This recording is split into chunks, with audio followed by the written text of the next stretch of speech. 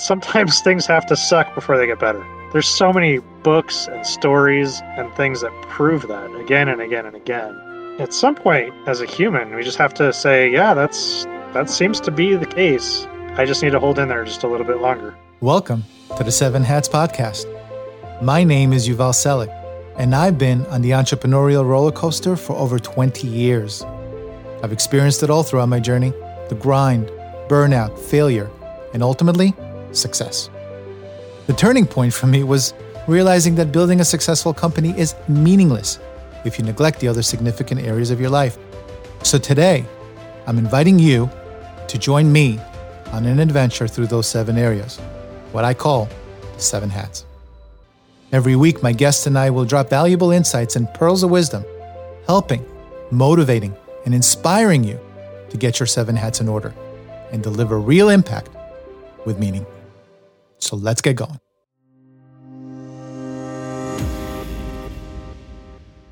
Welcome, 7 Hatters. Today, we dive deep into hat number 1, the soul, as we discuss the mindset of the expectations with my guest, Ben Winter. Ben is a published author, speaker, actor, improvisator, and of course, a fellow entrepreneur. Let's explore more deeply what expectations are, why we have them, and most importantly, how to manage them to attain true happiness in our lives. Hey, Ben, welcome to the 7 Hats. It's really great to have you. It's really great to be here. Thanks for having me. Of course. I'm really excited to speak about one of my favorite topics, expectations. So let's discuss the journey that led you to write a book on expectations. You were working a corporate job. You were married at the time. So what was the shift like from corporate to, I assume, you became an entrepreneur? Tell us a little bit about it. Where were you and what was your state of mind? It's a very interesting time period. So August of 2009, my son was born. And in October of 2009, my then wife was basically saying, like, hey, you should quit your job. You're stressed out. And we should just, you should leave and we should move to Europe.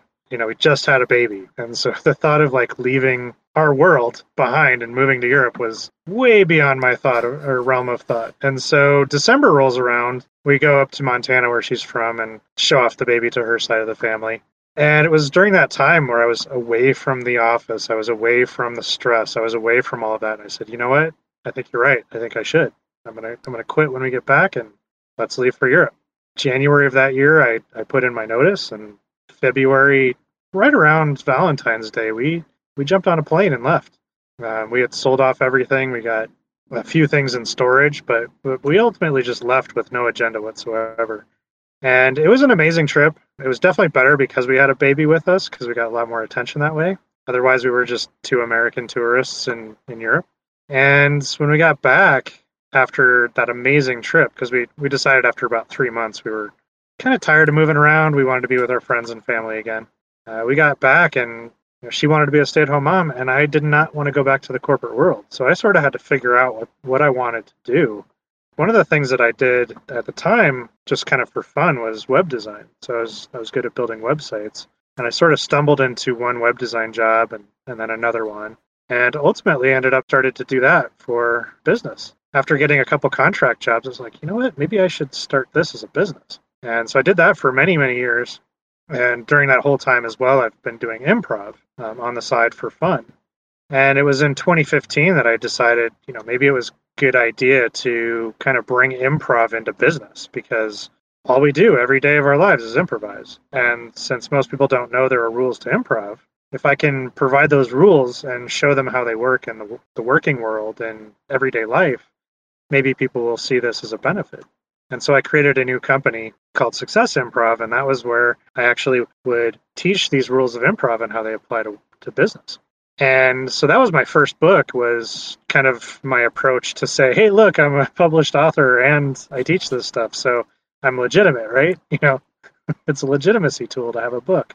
And then while I was doing all these trainings, I kept talking about expectations during one of the rules of improv. That rule is called Be Specific, by the way. You'd think with expectations, you kind of need to be specific. And one of the things I kept always saying during that time was, the only reason anybody gets upset is because an expectation hasn't been met. but I was just pointing out a problem. It wasn't solving that problem. It was just pointing it out. And so I sat down with it and I said, all right, I really need to figure out how to solve this, if for nobody else than myself. And so I started working through this flow chart that happens to be in the book. It takes you from that moment of being upset to learning about the expectation you had and kind of finding a way to come to a level of peace with it. And then after that, I kept seeing all these little spots inside that diagram. Said, you know what? There's a lot of depth here. There's a lot of fear. Like, why don't we share our expectations with other people? A lot of time, that's fear that we don't share it. And so I said, all right, I need to provide more details. I need to write a book about this. And I don't know if it's backwards from what most people do, but I went from finding a problem to solving it to adding depth to it. And that's kind of the fast version of that story. But there was a lot of trials and tribulations in there, because I also had to go into one of the darkest periods of my life before I came out on the other side using meditation. And it was during meditation that I ultimately got this idea for Success Improv. So I had to go to a pretty dark place first before getting out of it. Well, I can't wait to delve into your dark place, and we'll do that in a few minutes. So the corporate job, what was it? What did you do in corporate? Right. So I was what's called a business analyst. And the short version is, if anybody's seen the movie Office Space, I was the guy that dealt with the customers so the engineers didn't have to, because I had people skills. If you don't know the reference of Office Space, I was a translator between the tech world and the business world, and I put everything in documentation. It was very, I guess that would be right-brained, not creative in any way. It's kind of soul-sucking to me, at least, because I'm a pretty creative person. So I actually have more fun creating than just documenting things. So then the corporate job turned into your first business, which was web design. So the first business that I created after the contract job was the web design, and ultimately became a graphic design business as well. And so it was after about 5 years of that I went into that dark place in my life.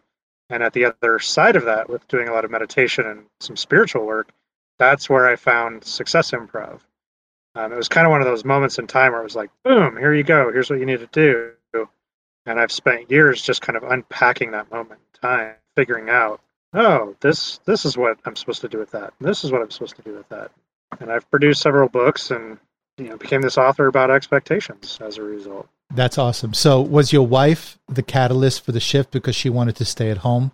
Yes, she was definitely one of the big catalysts for me leaving the corporate job. And I think one of my faults in the corporate world was loyalty, because I kept seeing people come and go and then come back. They just got promoted left and right and got better positions. And meanwhile, I was there being loyal to the company, not getting anything. So it wasn't enjoyable being in the corporate world. So when she said, like, you need to leave, you're not happy there, she was definitely the catalyst for me starting my own thing. Also, because she said, let's go to Europe, it became this moment of clarity in time where it was like not having to answer to anybody else was so freeing and enjoyable. So was she aware of what was about to come with you becoming an entrepreneur? Neither of us were. Neither of us were. Which is very typical. So you becoming an entrepreneur, did it take a toll on your marriage?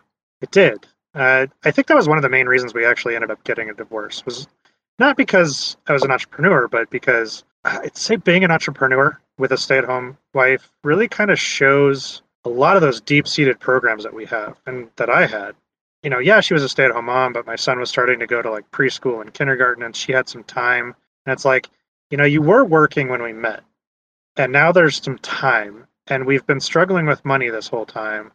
So maybe, and this was before I was really good with expectations. I didn't share with her that my expectation was, now you need to go start making money. Now, she did have some ideas of creating income with some, side businesses. And I absolutely helped build them. I helped create them. I helped build the website, the branding, and all that stuff. But then she never actually did anything with them. So, money is one of those prime things that causes, friction in a relationship. And that was definitely one of the main things that kind of drove a wedge in there. But there were lots of factors, but it was becoming an entrepreneur. I became kind of more self-aware of like what I want in life and how I operate. So there was many factors, but I definitely think the entrepreneurialism definitely provided me with a different view on, what I want and how I see the world. And it definitely just showed me that things were not well in our relationship and she wanted me to make decisions, but then whenever I would make a decision, it was never the right one. Just we realized that we were not supposed to be together anymore. And, since then, we're really good co-parents. We're really good at raising our child together. So much better than when we were married. So it's worked out for the best for both of us, but that's just kind of the nature of where things ended up. But yeah, entrepreneurialism, probably one catalyst for sure. You mentioned that you hit bottom. When was that bottom? Was that during that time of divorce, or was that prior to? It was during the divorce process. So, I've grown up with my parents being married. They're going to hit their 50th wedding anniversary next year. The whole thought of getting divorced was never like in my subconscious. So the second that I said my marriage was over, my whole system just broke down. It was like I couldn't stop crying for like 2 days. I was just purging emotions, and it was quite intense. There was so much going on there because I thought when I got married it was going to be for life, and it didn't turn out to be that way. And part of it was relief, part of it was anger, there's so many emotions happening. But one of the things that happened during that time was like, I don't know how I'm going to move on. Like, I don't know what the life looks like. There were so many unknowns, and it all started to pile up on me, and the divorce process started to pile up on me. Having more time to think because I wasn't around people. It was like 50-50 kind of in a way. So I had more time to be with my emotions, with my thoughts, that I kind of just got overwhelmed to the point where I'm like, maybe it would just be easier to just end my life. Maybe that's the better approach. But then I think my son has been my saving grace. Like, he literally, if he was not around, I might not be around. The fact that he's around and I want to be there for him is kind of the one reason I never pulled that trigger per se. But there was somebody that I'd met through like networking and getting to know people, and it was somebody who did a lot of energy work and spiritual work, and said, dude, I'm at my end. Like, I need help. And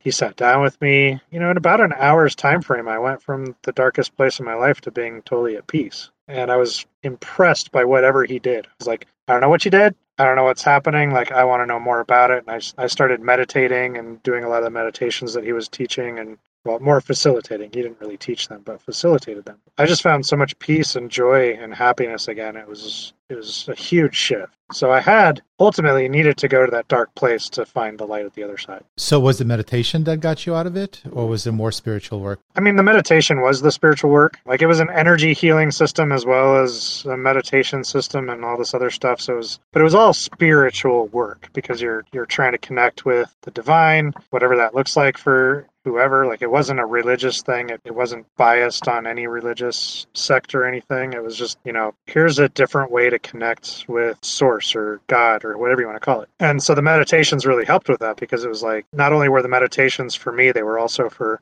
healing those around me and healing the world. And so it was very giving meditation as well as receiving at the same time. So it was all through that work, the spiritual work, that I did find the peace and joy again. That was my journey. I had to hit a dark place to even look for something in the spiritual realm. We share a very similar journey.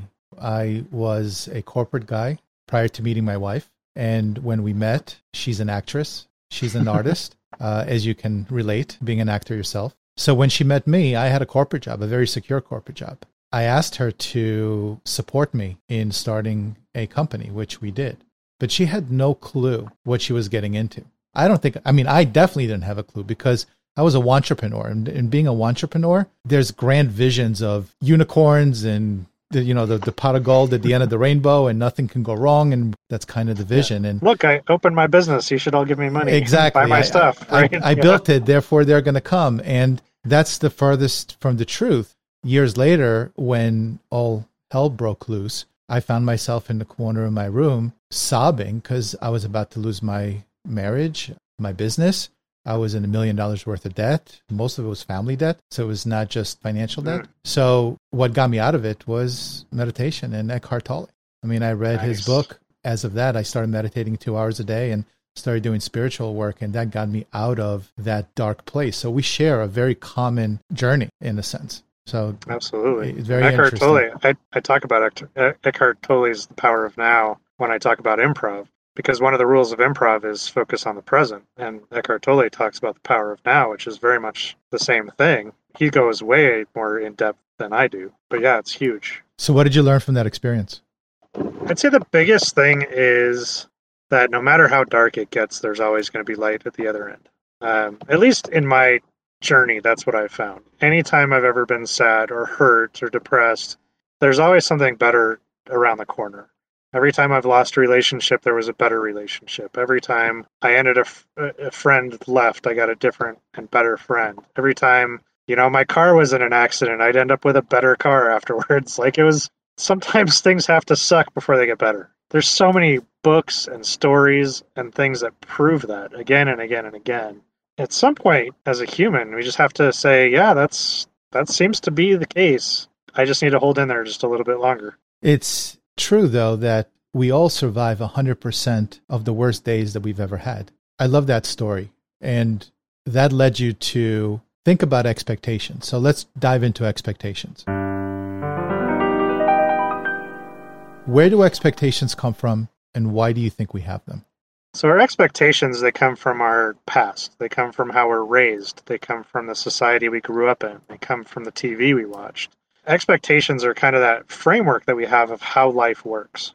The simplest would be, I expect to walk because I grew up learning how to walk and I walk everywhere, and so I expect to be able to walk everywhere. So when we, hurt our leg or we break our leg and it's weird walking around, we kind of get a little upset because it's like, this is not how it, I'm supposed to be able to walk.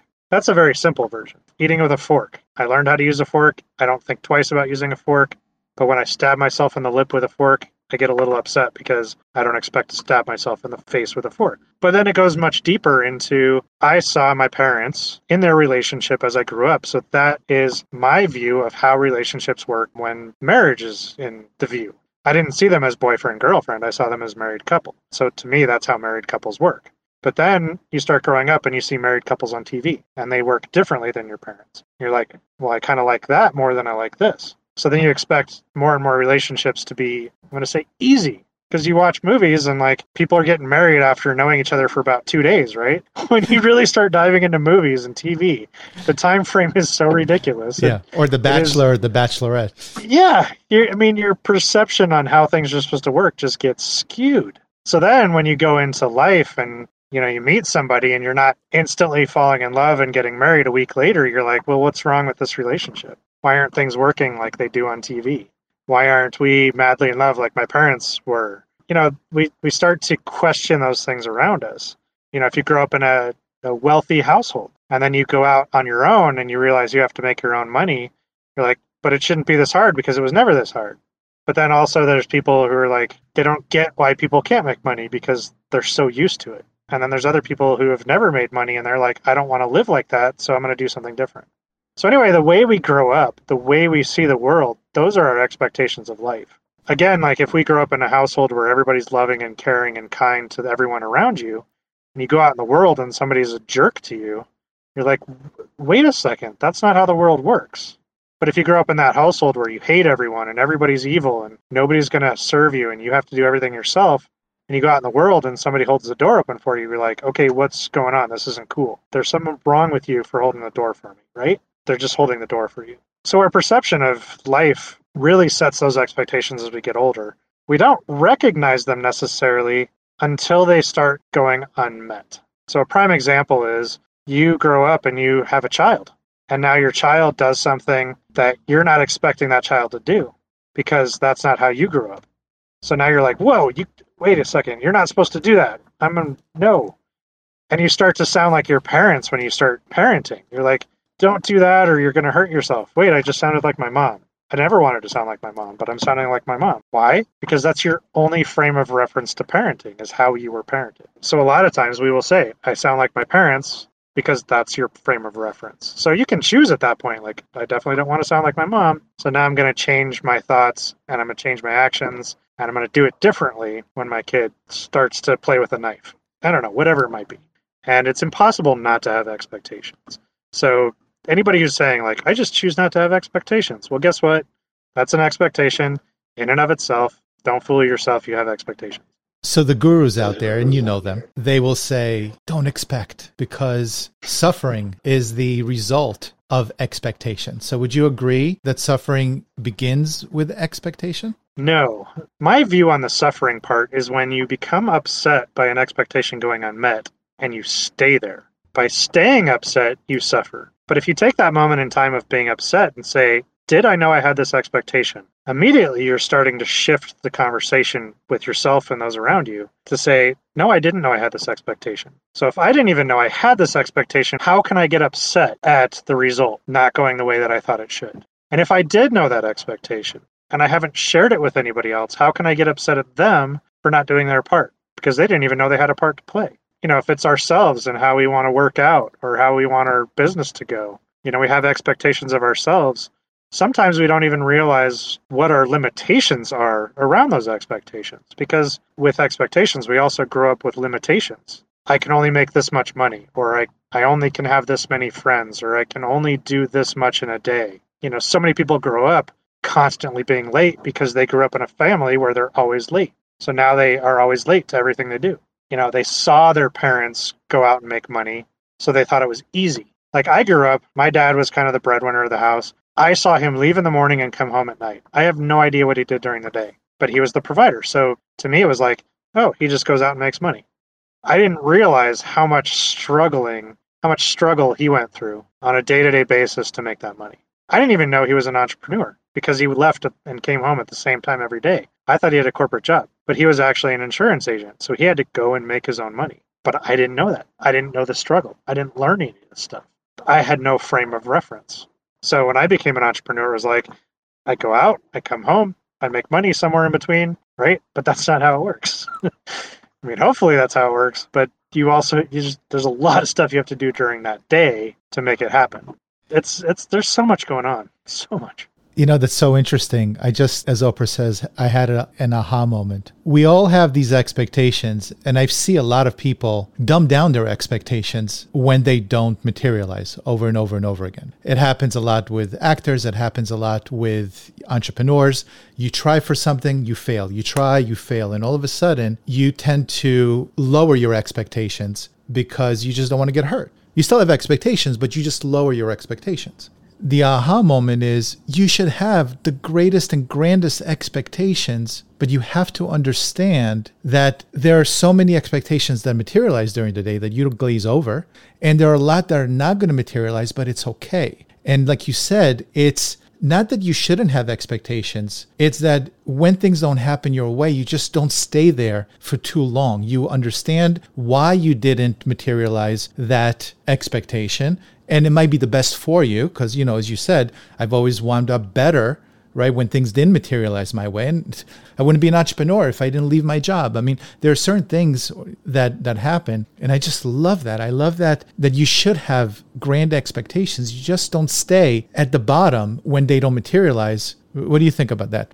And there's a little bit more to that because I'm going to use your wife as an example. So I am sure at some level she has grand visions of being a star leading role in a big major motion picture. Like yes. What actor or actress does not want that, right? Like I want to be the next Matt Damon. Come on, like let's be honest. Am I there? No. Have I ever been in a movie? Technically, yes, but not in Hollywood. So I can't sit here and expect to be Matt Damon next month. That is an unreasonable expectation. But I can have the expectation that someday I will have a leading role in a Hollywood film. Now, what can I do to step towards that? What expectations can I set so that it's easier for me to get to that expectation? You can think of it as goal setting. Like if you've never made $1 million and the most you've ever made is 50,000 in a year, you're not going to go from 50,000 to $1 million. You kind of have to step it up and say, okay, I made 50,000 last year. Maybe I can make 75,000 next year. And then maybe I can make 100,000 the next year. And then maybe 150. And then maybe 250. And then maybe I can get the $500,000. And then maybe that next following year, I can finally hit that $1 million mark, right? That's a little more reasonable time frame. Those are steps that you can take, expectations that you can set to get to that ultimate expectation that you have. I agree. Don't ever give up on that big expectation and don't bring it down unless you're bringing it down to make it more digestible along the way. So I think it's holding on to the ultimate goal, the ultimate exception, or expectation, but you got to work your way up to it at the same time. So it's the perception that you put on expectations that makes it so. And that's why in your book, you stated expectations are simply a thing, not good and not bad, right? Exactly. And I think that's where a lot of people say like expectations are future resentment. Well, no, you're already placing, first of all, that's an expectation that expectations are bad and that they cause problems. But that's not the case because there are so many expectations that do go met, that do come to fruition every day. Plain and simple. Your watch works all day long. That's an expectation. Your phone stays charged until you plug it in at night. Like, that's an expectation. So the people that have that perception of expectations see expectations as a negative thing. The people that are really good at goal setting, goal setting is just another way to set an expectation. It's just different wording. But if somebody's really good at goal setting and they always get their goals, well, then they expect to get their goals. And then expectations ultimately become a positive for them. But at the end of the day, expectations are just a thing. They're not good, bad, right, or wrong. They're just a thing. And your perception of how it lands ultimately defines your perception of that expectation at that time. But again, if you're upset as an expectation goes unmet, that's a choice at that point. You can either learn from it, and like I talked about the workflow, you can go through that and figure out where the problem lies, or you can suffer, as we've talked about. You can stay in that upset world, you can suffer, you can never get what you want, and stay there. That's a choice. I think everyone should read your book because there's plenty of tips throughout the book. There are a lot of gold nuggets. But if you would just top 3 tips for the 7 Hatters to be able to manage their expectations or at least work through them, what would you say they were? I'd say number 1 is anytime you find yourself upset, remember that you have a choice. That is the biggest piece of advice that I can possibly give anybody. So much in society, they're like, chill out, don't be upset, whatever. Be upset, just use it as an opportunity to learn. I don't want to make it any more difficult than that. If you can remind yourself that being upset is a trigger point for growth and opportunity, then you're one step ahead of the majority of the world. I don't really want to add a second and third to that because that's the easiest thing, I think, people. Yeah. So it's awareness, just being aware of your actions and your thoughts. And that you have a choice. And you have a choice. Yeah. So you wrote a book. Writing a book is an arduous task, to say the least. I think you wrote multiple books, but the one we're speaking to right now is called What to Expect When Having Expectations. So what did you learn about yourself writing a book? A lot of writing a book is just patience. One of the things that we all like to do is get immediate gratification. Writing a book is not an immediately gratifying thing. Like, you may have an idea for a book, and I wholeheartedly tell everyone, you have a book in your mind and your soul, you have one. Just start writing down ideas. And you may write down 10 or 20 ideas, and then that triggers a whole different book to come out. You can always go back to those 10 ideas. Just with the one that makes the most sense, go for it. Start writing. But for me, it was definitely just patience because I had all these ideas for this expectations book, and they just weren't forming a seamless path.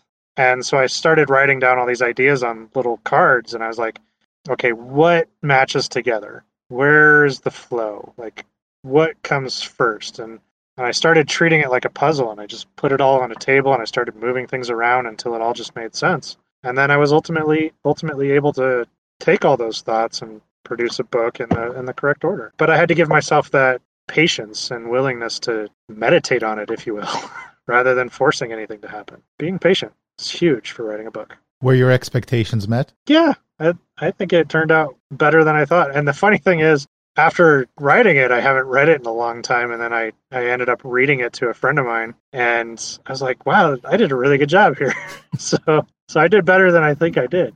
I love that. So last question. How did your internal story, that monkey mind, evolve from when you started in the corporate world, getting married, having a kid, bright-eyed, bushy tail, everything is just beautiful in the world, to where you are now? The word awareness comes to mind again. What I would say is that to anybody who's doing personal growth, they want better, they want different. Whatever voice is telling you that you can't, I hate to break it to you, that voice is never going to go away. It's always going to be there. But you can create a bigger, stronger voice. And that's what I've done in this journey, is I started with this voice of, you're not a confident person. You basically a lack of self-confidence, and all the voices that said, you're not good enough, you're not smart enough, you're not lovable. All those voices were very loud. And then I started on this journey, and I have a much stronger voice that says, yeah, you're good. You can do this. You're awesome. Make it happen. The other voice, every now and then, it'll come out and yell at me from across the room. But the other voice is much stronger. And it reminds the other one to just sit down and shut up. It doesn't have a place anymore. it's amazing what awareness will provide, because I will see that voice pop up every now and then. And I'll remind myself that there's the bigger, stronger voice that says, I am self-confident. I do have value. I have created amazing things in my life, and it's only going to get better. Yeah, I'm going to have some dark times, but you know what? I know what's on the other side of those dark times, so those dark times aren't going to last very long. And that's what the beauty of this awareness is knowing that the voice will never go away. It's just going to get smaller and more quiet over time as this other voice gets louder and louder and stronger and stronger. For anybody out there that's got a voice they don't like, it's okay. Create a better one that you like. And expectations will never be handled, and it's a journey. As I get older, as my son goes out on his own, I'm going to have expectations that I didn't even know I had. As I get older and I go to retirement or whatever, I'm going to have expectations I didn't realize I had. It's a lifelong journey of exploring those expectations, and they're always going to be something new to learn from. So get used to it. Get used to it. I love it. So where can the Seven Hatters find you? Where could they order the book? Again, the book is What to Expect When Having Expectations by Ben Winter. Tell us, where do you sell it? How could they reach you? I think the easiest for everyone would be to go to my website, which is havingexpectations.com. You can get a download of that flowchart we've been talking about. You can find links to the book. I believe it's on Amazon and Barnes & Noble and all those various sources. So it's out there. Is there an email or is it just on your website they can contact you if they have any questions? Yeah, on the website there's social media links and email and all that fun stuff. So and I'll link your website in the show notes. Ben, Perfect. It was a pleasure speaking with you. I literally had a ball. It was fantastic and a very stimulating conversation. For me personally, I loved how spiritual we got. And thank you for writing the book, and thank you for helping us overcome our expectations, or at least understand them better. I appreciate it. Absolutely. And thank you for being on the show. Thanks for having me again. I hope you enjoyed my conversation with Ben. Let's end today with the segment of the show that I refer to as What Can We Hang Our Hat On? And here's my takeaway. Ben states that expectations come from our past experiences and our framework on how life works. Entrepreneurs tend to pin their hopes for happiness on fulfilled expectations. However, they find themselves angry and depressed when expectations are not met. Since it's virtually impossible not to have expectations, Ben provides the single best advice to find solace. Whenever you find yourself upset or disappointed with an unmet expectation, realize that you have a choice. It doesn't mean you don't get upset. Just remember, being upset is a trigger point for growth and opportunity. So learn, grow, and remember what Steve Jobs said. You can only connect the dots backwards. Many unmet expectations usually turn out to be incredible opportunities on your journey. I want to thank Ben once again for joining me, so that we can all benefit from his wisdom. And until next time, if you found this episode helpful, please hit that subscribe button and tell other entrepreneurs out there what value you received from it, so we can attract even more high-quality people into our Seven Hats community. So for now, I will bid you farewell and success on your journey. And until next time, my name is Yuval Selik, and I tip my hat to you.